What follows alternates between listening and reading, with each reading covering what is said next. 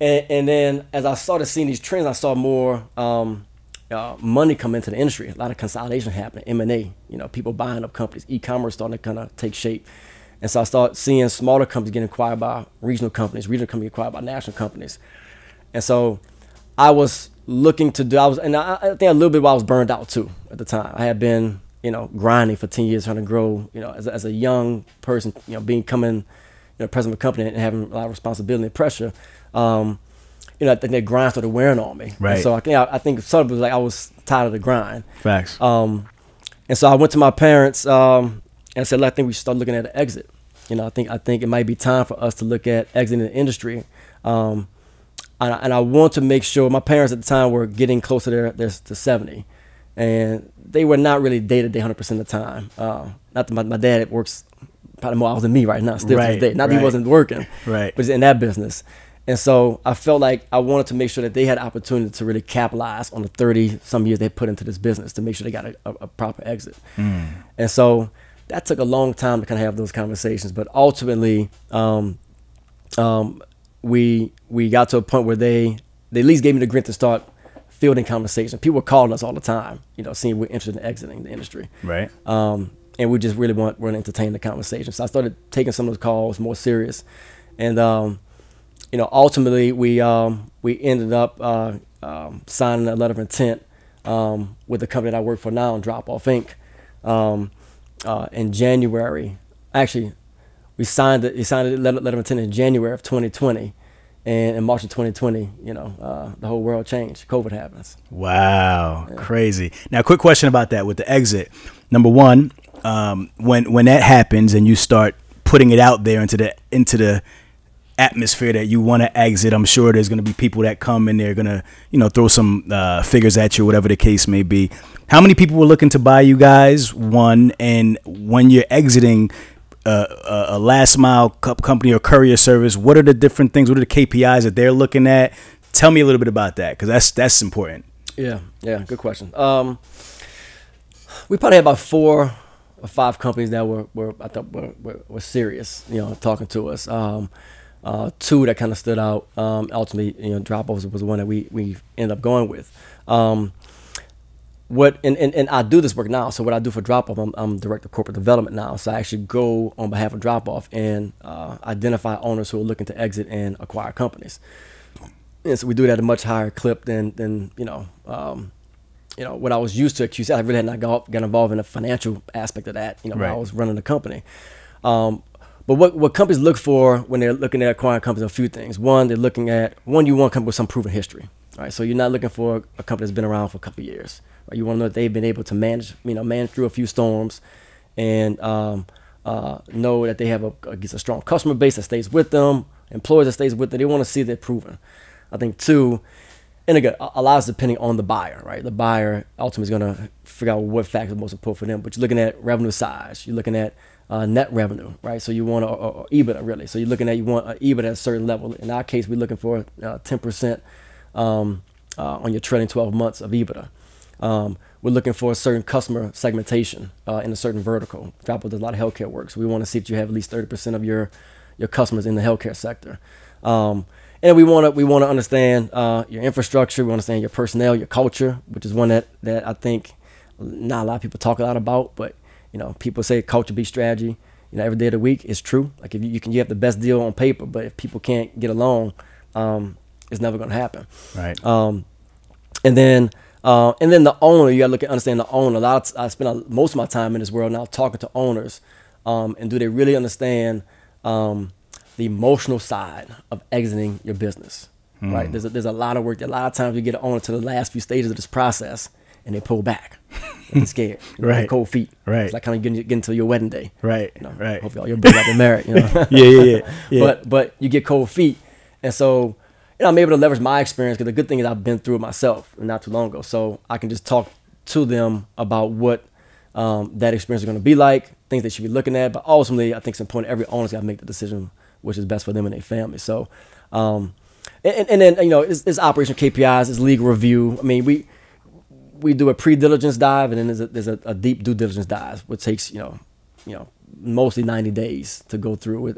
The best analogy I can give it it's almost like being on the operating table cut wide open for like 90 days. Right. And you don't know if you're going to actually get stitched back up. It's a very... That's crazy. It's a wild experience, Right. Because for I guess 30-some years, we had protected all of our information. Right.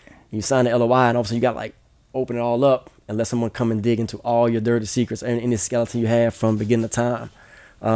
All that's uncovered. Right. And so you gotta prepare yourself for that. How do you look at like debt? How important is a company's debt, their assets? Like, Sure. What about those things? Like, how does that play a big role in acquiring a company, or is it kind of like if you see that they have a strong financial model, that doesn't matter as much? Like, how much of a role does that play? In our case, we're typically buying assets. Okay. So we're not as focused on the debt. The debt is ultimately the owner's responsibility. Okay. And again, in the final mile segment, it's more asset light than traditional trucking. Sure, correct. Right? So you don't have as many assets on the balance sheet in terms of equipment. Yeah. There's some cases we do. We often do. We buy companies sometimes that have a hybrid approach of employees who drive a company on lease equipment, and you have a segment of drivers that are 1099 contract owner operators. So it is something we look at. We pay attention to. We may want to acquire some of the assets, acquire some of those vehicles as assets. But it's not as prominent of a KPI in our buying process. Gotcha. And we said valuation is what for a company? The way we value companies is really a multiple against their trailing 12 months of adjusted EBITDA. Okay. So just explain that. Break that down as best as you can for us, real quick. So you've got your revenue, cost of goods sold, at your expenses, and you have your earnings before interest, taxes, depreciation, or amortization. And so that number over the course of the previous 12 months, right, we cumulative, right, from the day we say, okay, we're going to buy the company, we look backwards from 12 months ago. And if that number is, it's called $1 million, right, then we look at so that's the EBITDA. The adjusted EBITDA comes from any one-time expenses, owner's perks. Let's say you have your personal vehicles running through the company. Let's say you recently had to invest in 5 trucks for a new business opportunity, a one-time expense. Let's say your personal health insurance runs through the company. We take all that information that wouldn't necessarily be expense that we would have as we own a business, and we add it back to EBITDA as a benefit to the owner. Okay. There could be negative add backs too, potentially. And that becomes the adjusted EBITDA number. So let's say for $1 million, say you add another couple $100,000, you got $1.2 million, and then there's a multiple against that number. Typically in our world, that multiple is somewhere between 3x and I've seen 7, 8x. Okay. Depends on why such a wide range. Size of company, customer segmentation. Sometimes there's some strategic fit from a geographical standpoint that we want to take advantage of. But typically the larger companies, if you have your own technology, proprietary technology, that's an advantage for you. Yeah. And so that's where you see that range. Typically smaller companies on the lower side, larger companies on the higher side of that. Okay. And some even have gone higher than that. Got you. Are you able to share how much you guys were acquired for? No, it's not public. Okay. I just gotta ask. Yeah. They want to know. Yeah, all right. yeah. Cool. So I'm still working though, so you can say that I'm still working.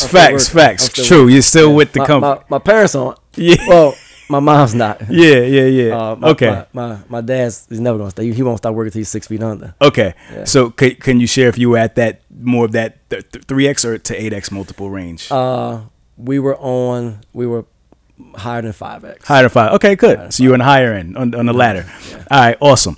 All right, cool. So, and back to your story, you guys exit.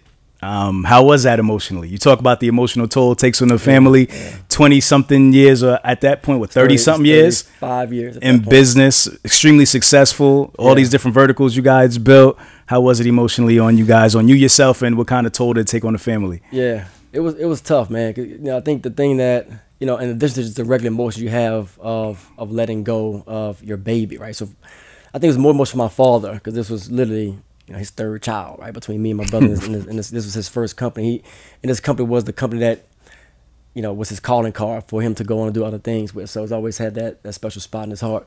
So yeah, that coupled with the fact this is all this is happening in the height of the George Floyd response, all the marches, all the Black Lives Matter. For the first time, the country paying attention to black businesses aren't supported the same way. We need to do more business with black businesses, invest in more black businesses. And so, because we were probably one of the prominent African American owned businesses in the state, I would say, that it was a lot of pulling at the heartstrings on, is this the right time?